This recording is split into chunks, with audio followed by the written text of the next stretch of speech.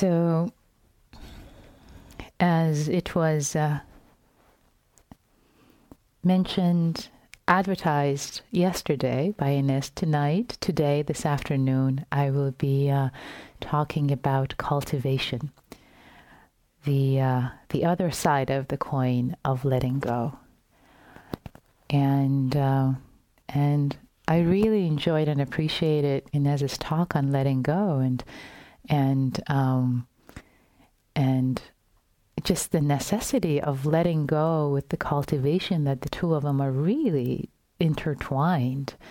And as I was reflecting on what Inez was sharing beautifully, two similes came up for me with the relationship of cultivation and letting go. One is that in order to, you need to actually cultivate some wholesome qualities in order for you to be able to let go. So there is a need for cultivation in order to let go. And also you need to let go in order to be able to cultivate. So they're dependent on each other. So the simile for the first one is, suppose you have a piece of cloth that's dirty, and you can't hammer out the dirt, right? If you think of letting go, you can't just hammer it out. You need to soak it in warm water, the water that's appropriately warm at the right temperature. Pour in some soap. So there is some right conditions that are needed, some cultivation condition that is needed for the dirt, to come out, to be let go of from the cloth. You see where I'm going with this? Yeah. So some condition, some cultivation is needed in order to let go of the dirt in your mind. Well, it's an interesting simile, but anyway, wasn't quite sure I was going to go there. Maybe I'll come back to that. But the other way, that you actually also need to let go to make space for cultivating goodness, wholesomeness, that's like having a cup of tea that has cold, stale tea in it. It's kind of hard to put fresh, warm, comforting, wholesome tea in that until you empty the cup, until you let go of what does not serve you anymore, and then to fill it with fresh cup. So really letting go of what's not useful, what doesn't serve you anymore, hanging on to habits of mind, habits of the body that are not really helpful, supportive for you or others, that the letting go is intertwined with the cultivation. They really both go together. They need each other. So I'd like to organize my talk in the way of why, what, and how of cultivation. Why do we want to cultivate? What is it that we want to cultivate and aspire to cultivating in this practice? And then how do we go about cultivating? So with the why, I think it's important always to start with the why. Whatever we do, to start with the why. Why the heck? Why? Why are we here? Why are you here? Why are you doing this? You could be doing so many other things for these 4 days. You chose to be here. There is a reason. And that why really ties into, what is your intention? What is your intention for your life? What is your highest intention for your life? Who do you want to be in this world? How do you want to show up? What kind of imprint do you want to leave on others in the world? What kind of legacy do you want to leave? And many people say your legacy is actually how you live. Your life is your legacy, how you affect others. It's not naming a building after you or whatever, if if you have the means, but really how you live your life, how you affect others. And how do you want to spend your one and only precious life? Why? That's the why. So with that, I actually like to invite you to reflect, for us as a community, to take a few moments to really reflect on that. So I'm going to invite you to, wherever you're sitting, get into a kind of meditative pose for a moment. Allowing your back to be straight, your body to be relaxed. Maybe taking a couple of deep breaths and settling into the body.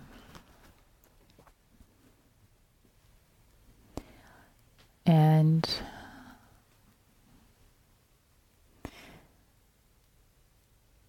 imagine, actually, this is a little bit of a guided visualization, which I like. So let's go on this journey together. So imagine that you're in a field. It's a beautiful sunny day, bright. It's a green field. Sunny. There's a sense of ease in being in nature, being outdoors. Spaciousness. There are trees, flowers. Just a sense of spaciousness and ease. I'd like you to imagine you're walking in this green field, just not a care in the world, and you come up to a well. There is a well. It's a deep well with water in it.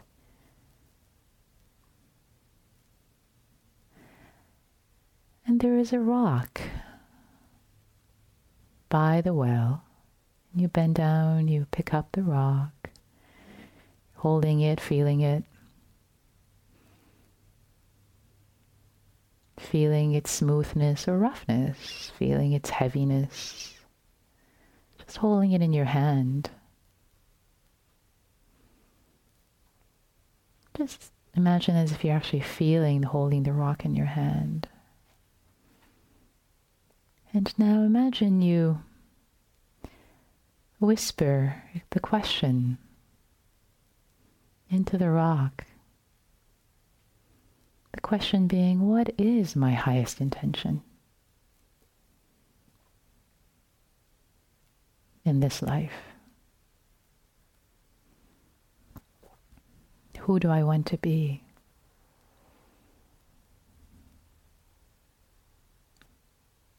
How do I want to show up in this world?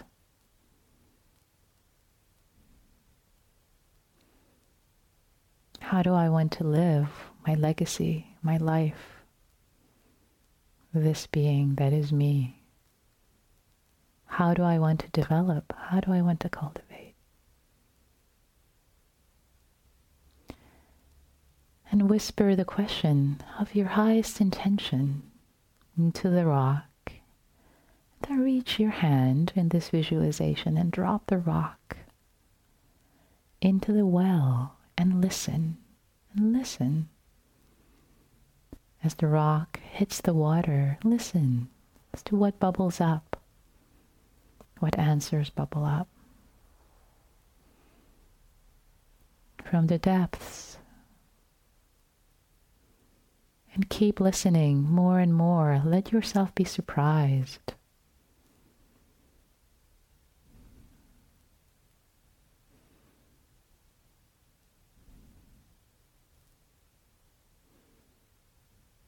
And keep listening as the rock holding the question keeps moving down, further down.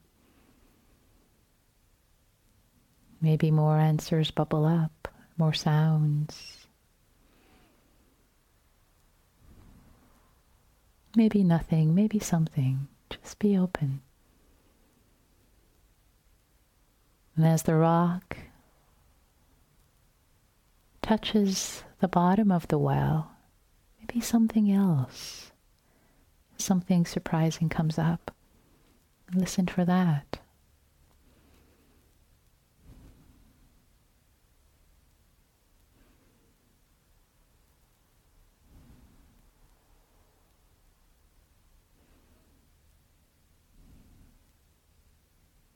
And if nothing, that's okay too.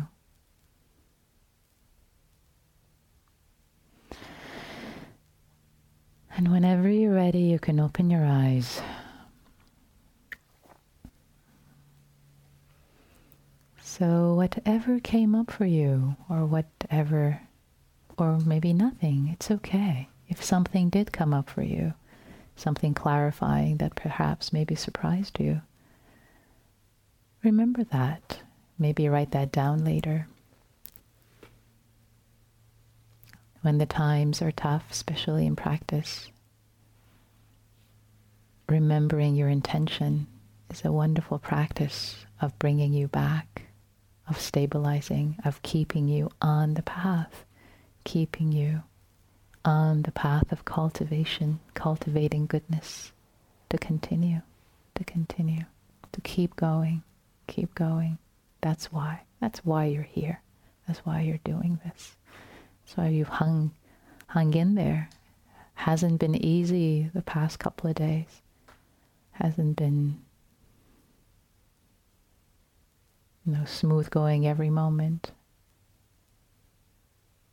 And you're still here. You've hung in there because of your intention.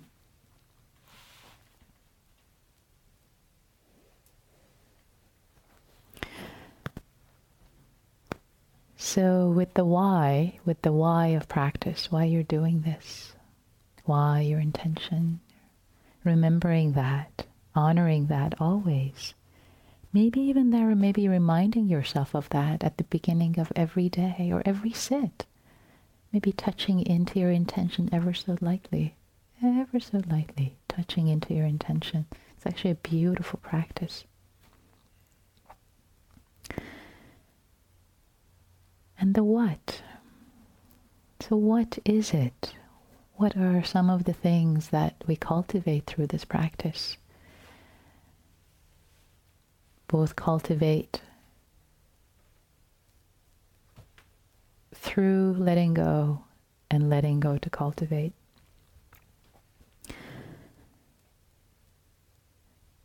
So briefly, it could be summarized as letting go and seeing the unwholesome roots, what's translated as unwholesome in the Pali, it's akusala, and to cultivate what's wholesome. So it's a short list, and I have a longer list which I will share with you in the rest of the talk. So the short one, for those of you who probably have heard this before, is greed, hatred, and delusion. Those are the basic roots. Those are greed and hatred and delusion. So greed is not just greed as you hear on Wall Street, but any type of clinging, wanting more of, not clear seeing, when there's wanting, kind of like the craving of wanting, wanting more. That is greed. And hatred is really the movement of the mind that pushes away, doesn't want. Oh, don't want. And also it can show up as hatred towards other people or towards yourself, or pushing away conditions. Greed, hatred, and delusion. I think a more friendly translation is ignorance. Ignorance is not knowing any better. Like if you knew better, you wouldn't do the things you do, right? So ignorance is the root of both greed and hatred. So wherever hatred and greed are present, ignorance is also present. So again, best way to understand that is not knowing any better. If you knew any better, you wouldn't crave things that are not good for you, right? You would, if you knew any better, you wouldn't hate people, because hatred never ceases by hatred. It's only through love that it's healed. So if we knew any better, we wouldn't have these unwholesome tendencies of the mind.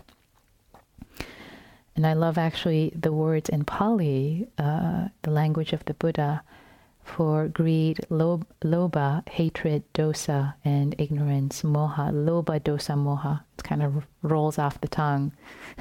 Lobha, dosa, moha. And what's actually fun about the language of Pali is that if you put a in front of each of these words, so alobha, adosa, amoha, it negates them. And the negation is not just non-greed, non-hatred, non-ignorance. Is actually, the word translates to generosity. Non-greed becomes generosity, giving. Adosa is love, friendliness, care.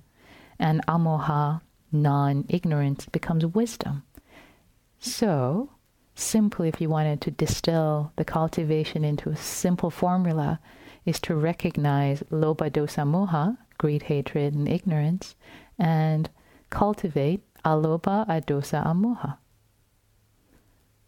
generosity, love, and wisdom. So that's kind of like the distilled, that's the pith teaching. But now I'm going to expand it into a lot more, into more details.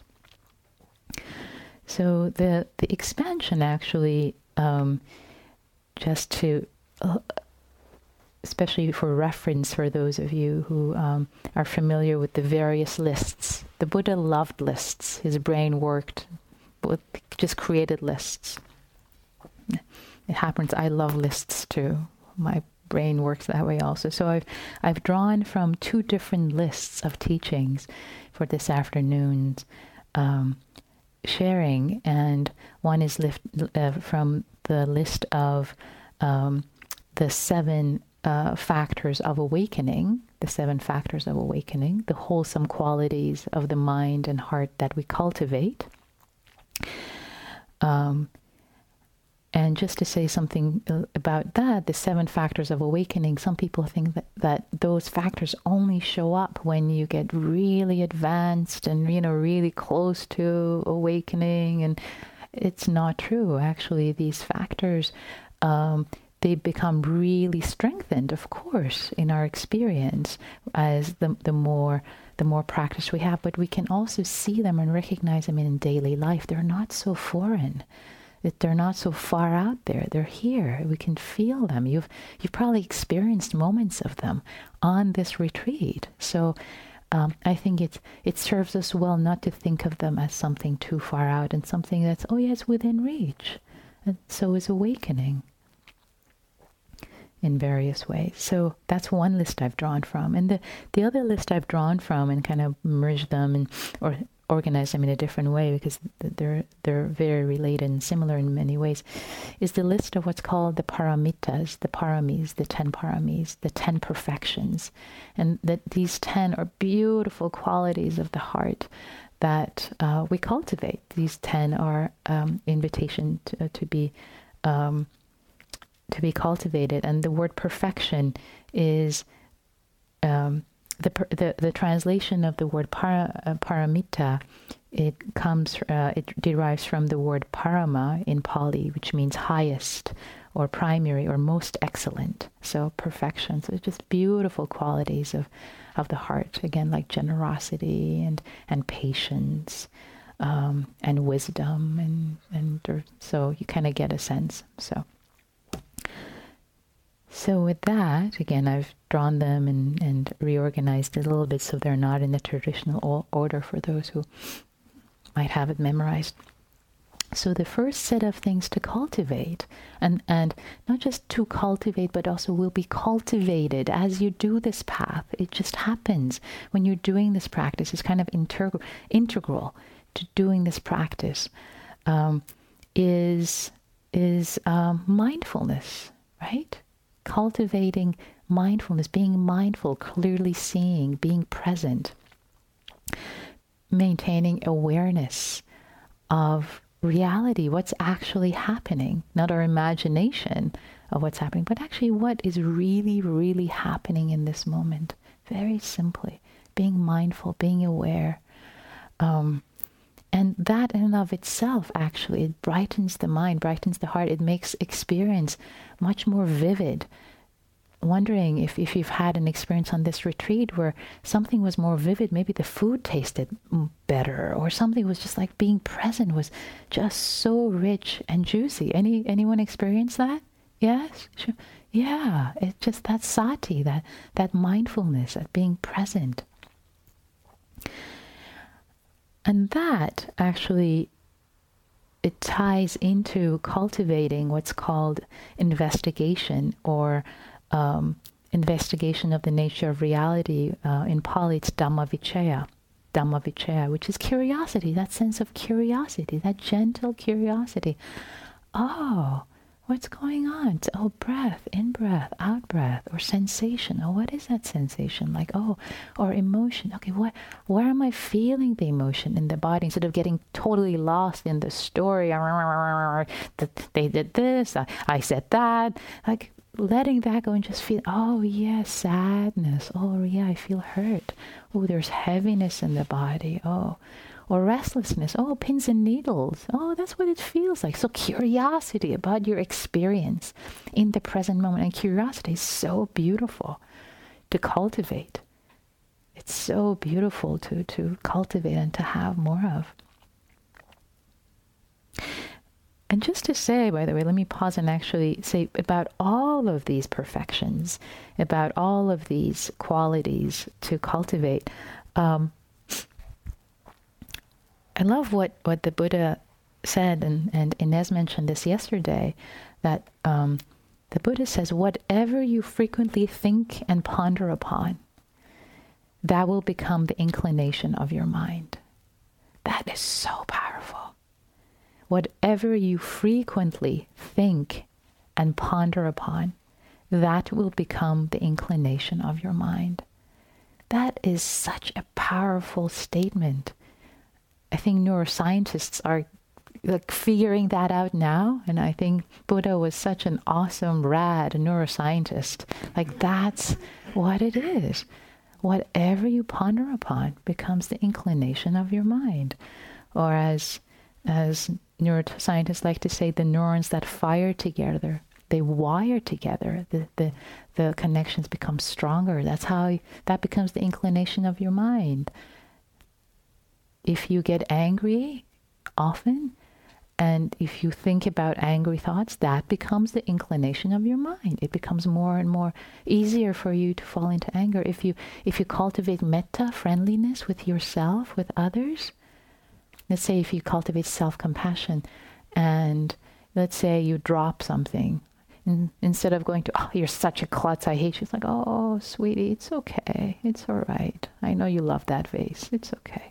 Right? Your mind will go to a different destination because the inclination of your mind has been something else. So with all of these cultivations, very powerful. So with as I was talking about investigation, Dhammavicaya, curiosity, what a beautiful, beautiful quality to cultivate and incline our mind towards it. And together with, related to these, is the quality of wisdom, panya paramita, that elises panya, wisdom, transcendental wisdom, or insight, and can be insight with small I or insight with capital I, and they're all related. You've probably had plenty of insights already on this retreat.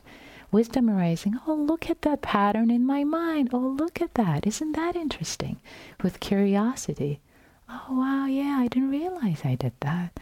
It's been lovely to witness your practice and people reporting different insights that have been coming up. Oh, yeah, when my mind quieted it down, I noticed, oh, yeah, that's what's happening. Oh, there's been restlessness or fear or worry.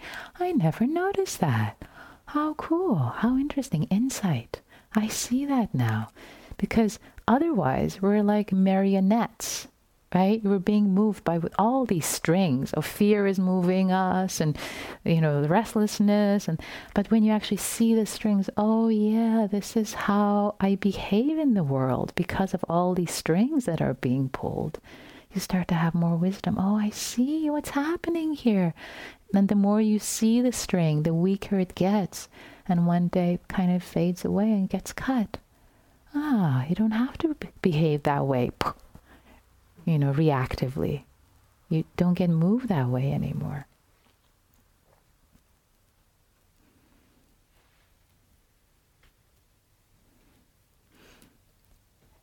And with wisdom, you get to see not just the patterns of your mind, but also you get to see your own goodness. You also get to see your own faults clearly, hopefully non-judgmentally. You get to see them with compassion, with care. Oh yeah, okay.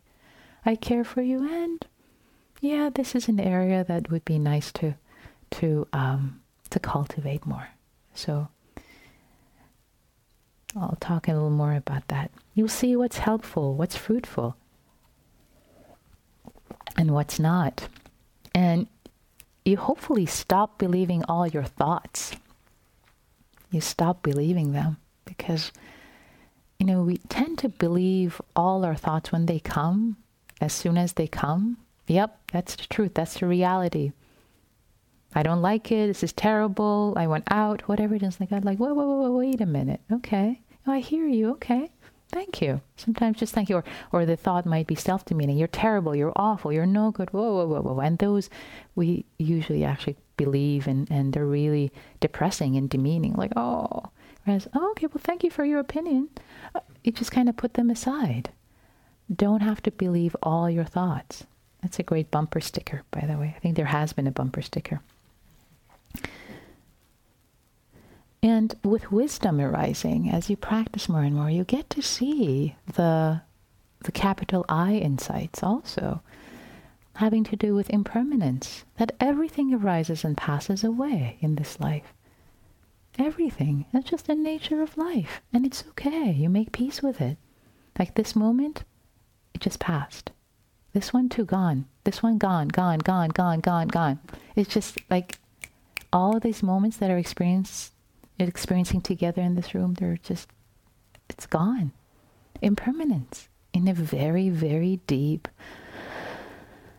way, in the intimacy. It's just the way things are, just the nature of things is impermanent. And it's okay. And at some point it could be like, whoa, I don't want to go there. But that's just the way things are. Making peace with that. Making peace. Wisdom. And making peace with what's what I'm talking about are what are called the three characteristics or three marks of existence. Anicca being impermanence.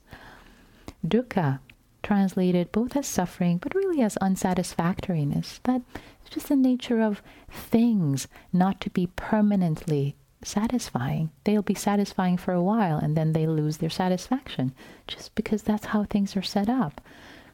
Eating ice cream can be quite satisfying, but have you noticed if you keep eating and eating, at some point it's not satisfying anymore? And not only that, it turns and you get a stomach ache, or it just things cannot be satisfying forever because of rule number 1, or the first mark of existence, because of impermanence, because things always change.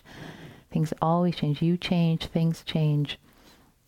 There's so much more I can say about this, but I just want to touch into it. And also you see what's termed anatta, which is not self. It's, you might have already noticed in your experience that, your body, for example, is ungovernable, is not controllable. You can't tell yourself to stay awake through the next talk or through the next, sit. It's ungovernable. It's not,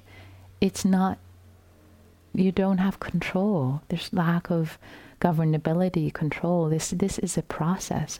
So various insights arise. So cultivating intimacy with reality and insight into what's really true. Another set of qualities to cultivate have to do with tranquility and stability, unification of mind. So tranquility, passaddhi, the word passaddhi in Pali which is tranquility, calm, just the sense of, the body feels really calm, the mind feels really calm. And you might have touched into that on this retreat just a little bit here and there. And it's kind of nice to actually recognize it. Sometimes one might confuse calm for boredom, because they might have the same tonal quality, the same way that, say, anxiety and excitement might feel the same way in the body, but you might label it differently. So anxiety is like, oh, pins and needles, oh, this is terrible. Whereas, excitement, oh, pins and needles, this is exciting, right? It's the same bodily experience, but different labels. Calm and boredom sometimes can be the same thing. It's like, oh, this is so boring. Oh, guess what? Actually turn your mind to how calm it is, how peaceful it is. Not much is happening. Not many hindrances are present here, are they? Oh, this is good, right? So cultivating, really turning our mind into the goodness of calm, that you don't always need to be entertained or need to be checking our email or posting something on Facebook. Just the calm, the settledness, how delicious, how satisfying that actually is a mind that is at peace. And related to that is what's called, we've used the term concentration, which is a common translation of samadhi, which is really the quality of unification of mind, calming the mind, when the mind is really stable, stability of mind, when the mind is really stable and can see clearly. And again, you've probably had touched into some of that, where when the mind is more stable and not agitated with a million, thoughts, the monkey mind, then you can actually see more clearly, can see more clearly the patterns of the mind. It's almost like cultivating samadhi, cultivating this unification of mind. It's like, when you're on the top of the waves in the ocean, they keep bobbing up and down. It's like, wow, it's really, it's really unstable. But if you actually go under the waves, it's calm. You get to see all kinds of fish. Oh, what's swimming here? What's swimming in my mind landscape? What's happening here? So cultivating these beautiful qualities of mind, calm, tranquility, stability, unification, they are so much better than constant stimulation and entertainment. And also getting to see the addictions, getting to see the temptations of how the mind gets drawn and gets out of its space of calm and tranquility and stability. What pulls it. So the next set of gifts to cultivate have to do with morality, with non-harming. Remember the first night we all took the precepts together, the 5 precepts, and I invited you to find your own relationship to them. So cultivating, when the cup is emptied from greed, hatred, and confusion, there is more space to cultivate non-harming moral conduct, ethical conduct, both for our own sake, our own benefit, as well as others. And one of the qualities is honesty or truthfulness, which is one of the paramitas, satya paramita. And that's a sense of truthfulness and honesty to cultivate through this practice, both honesty to yourself and honesty to others. And internally, honesty to ourselves actually is such a important and paramount and an integral part of this path, because we have to have honesty for ourselves, with kindness, of course, but we have to have honesty to see actually what's happening in our minds, in our hearts.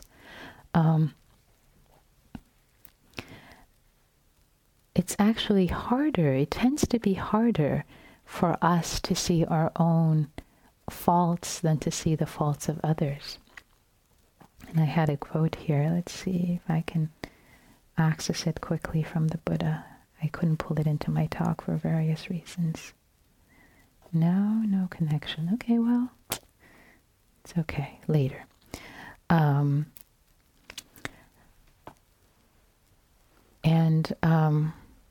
And also for us to be clear, to have a lot of honesty about our own intentionality. It can be quite a practice, actually. Years ago, I was reading this book called Difficult Conversations. Anyone familiar with it? It's a great book, yeah, from the Harvard Negotiation Project. And it's a Dharma book. If you're not familiar with it, it's a good Dharma book. And there's a part there, this was a long time ago, I was doing this practice, my goodness. And I was reading, there's a chapter on, when you're having a difficult conversation, it's really important for you to both separate the impact of, say, the difficulty that has happened from the intention. So you might have had really good intentions and whoa, the person was really hurt still. So separating that and seeing the difference. But even more than that, actually having a lot of honesty with yourself about your intentions, which can be really challenging practice. So when I read this, it was surprising to me, like, wow. And had beautiful examples of how we usually think of, we have the best intentions. Other people are biased and we have the best intentions and we're right. And there are psychological reasons why that actually is and it's why it's so difficult. But anyway, so I took this on as a practice to be really, really honest about my own intentions. And it was so humbling. It was so humbling and very difficult to see. And actually, I don't think I was doing it it was early in my practice. I didn't have enough compassion for myself and enough understanding. So it veered off a little bit to like, oh my goodness, this is part of my intention. Ouch. Like I was like self-flagellating. Don't do that. Okay. Have a lot of kindness as you, and when you're honest about your own intentions, but see it honestly. Like, oh yeah, wow. There was a little bit of in that thing I said. It was. It's okay. Ouch. Okay, I see that, sweetie. Okay, we can do better next time. Instead of, what? You did that? So don't do that. Not good. Practice can go off the rails. So, but it can be really a wonderful practice of humility to really see our own pure intention. Because when you have the kindness and the acceptance, then you can be really honest with yourself. Yeah, that was a mixed motivation. I kind of said, whatever, but yeah, I wasn't totally kind about that. There was something, anyway, your version. So cultivating satya, cultivating truthfulness, honesty, both externally to others, but especially internally to ourselves. That's so important. So important. Cultivating, what else? What else to cultivate? Cultivating, the next group has to do with energy, diligence, patience, with determination, resolution, and these are qualities, beautiful qualities that get cultivated while you are sitting. As you've noticed, there is virya, energy, diligence, vigor, effort translated. So there is some energy that you've had to put in. Hang in there. Virya, hanging in there. I also like the translation as gentle perseverance. You've had to persevere. You're all still here. You've persevered, and it hasn't been easy. Anyone has had it really easy for the past 2 days? Every single moment has been peachy? No takers? Yeah. And you're still here. Yeah? So gentle perseverance, it gets cultivated. You get comfortable with being uncomfortable. I love that line, Inez. Thanks for bringing that yesterday. Learning to be uncomfortable with being, it's not comfortable all the times. And making more kind space. Yeah, this is really hard. It's hard to be with this. But yet, hanging in there, gentle perseverance. Kanti, parami, translated as patience, tolerance, forbearance, acceptance, endurance. Patient perseverance. I love that word, patient perseverance. Many times you don't get what you want on retreat. You want good experiences, calm, beauty. Instead, you get anger and remember, stories, and you get assailed by a million thoughts, and it's not comfortable, and you can't sleep, and you're sleepy, and patient perseverance, patient perseverance.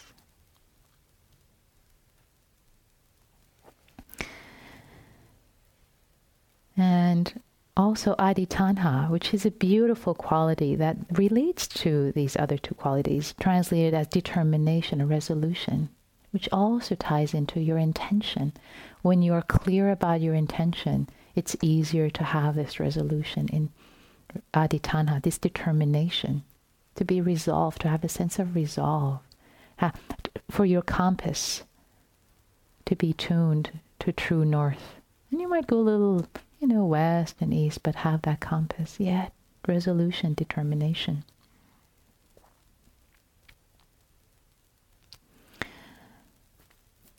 The next set of qualities that kind of go together in my mind. The qualities of renunciation, letting go, generosity of heart, and giving. Because your heart needs to let go, open up in order to have generosity. It's actually the same thing. Generosity is letting go. It's a different expression of letting go. So renunciation, nekama parami, the renunciation, letting go. And Inez beautifully talked about it.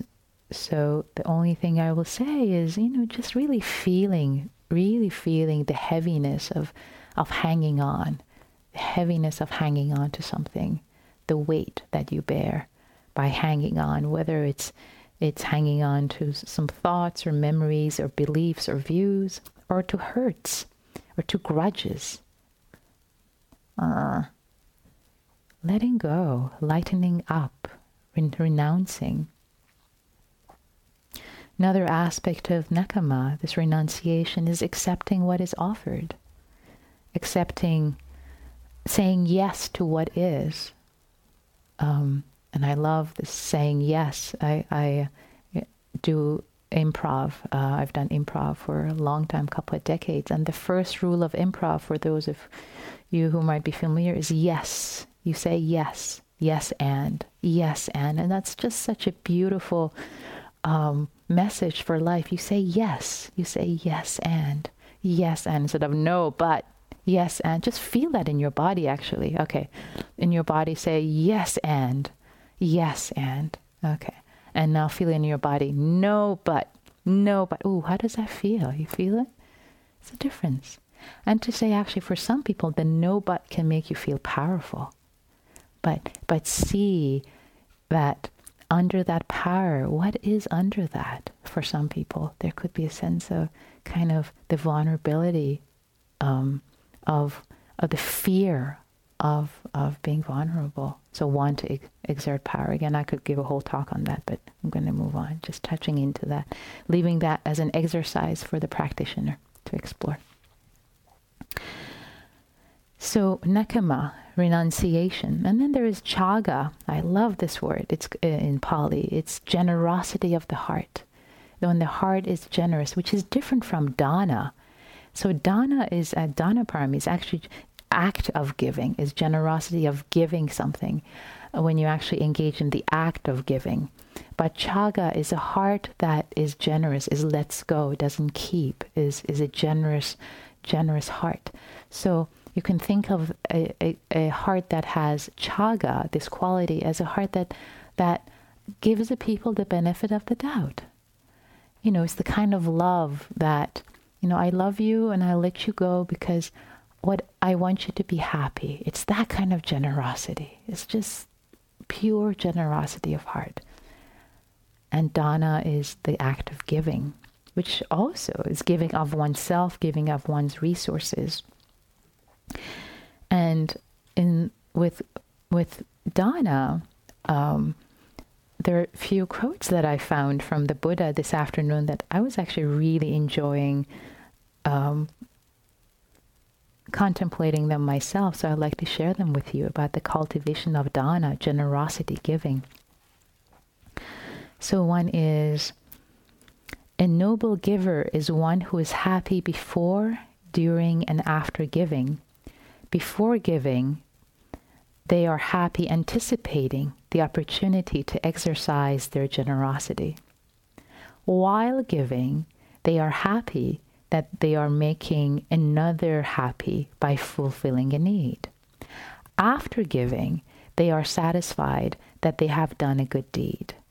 Isn't that beautiful? A reflection on generosity before, during, and after giving. So cultivating generosity of heart, cultivating just becomes a lot more accessible when you actually contemplate your own goodness and contemplate the happiness, the joy before, during, and after an act of giving. A couple more that I like. One says, the Buddha compares the one who righteously earns their wealth and gives of it to a needy person who has both eyes, someone who has both eyes, whereas the one who only earns wealth but does no merit is like a one-eyed man, and the wealthy person who enjoys their riches by themselves without sharing is said to be digging their own grave. Wow, that's a pretty powerful sentence. When I saw that, it's the first time I saw that one this afternoon. I'm like, wow, that's pretty profound. I like to sit with that one more myself, but I'm going to move on. So, metta. So the next groups of cultivation is metta, friendliness, kindness, goodwill, loving kindness. You can never have enough kindness and gentleness in your practice. And by practicing and cultivating actually metta, friendliness, kindness, love, you strengthen the metta muscle. It's like a muscle. Your mind goes that way instead of going to self-judgment or judgment, judging others or difficulty. Just your mind goes towards kindness. And cultivating kindness, compassion tends to be harder for ourselves, actually, and especially if you're in a caring profession. There are research studies showing that it tends to be harder for you if you're in a caring profession, so it makes it even more of a worthy cultivation for you.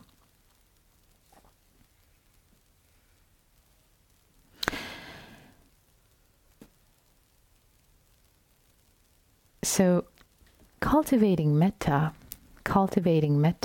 is actually not just for others, but it's also really for calming, soothing, cultivating your own heart. There was some time ago, actually a few years ago, that I had done a month of meditation, silent meditation myself. And for the whole month I had done metta practice, the cultivation of friendliness, love, the practices of the heart.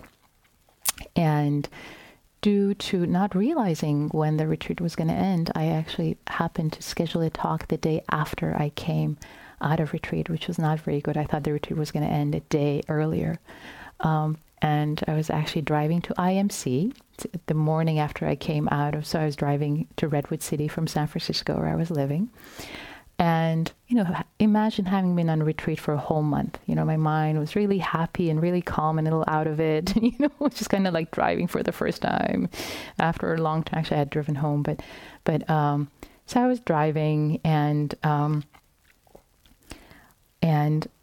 then I see flashing red and blue lights behind me.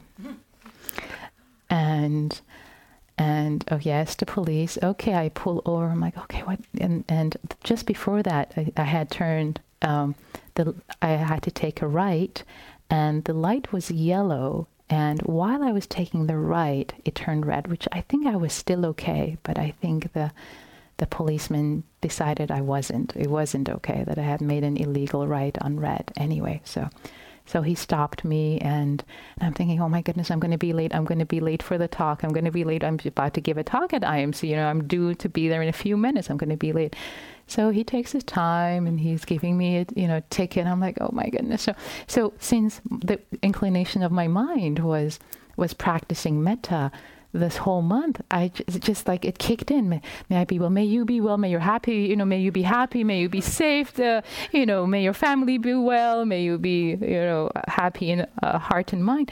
And just because I realized in that moment, he's just doing his job.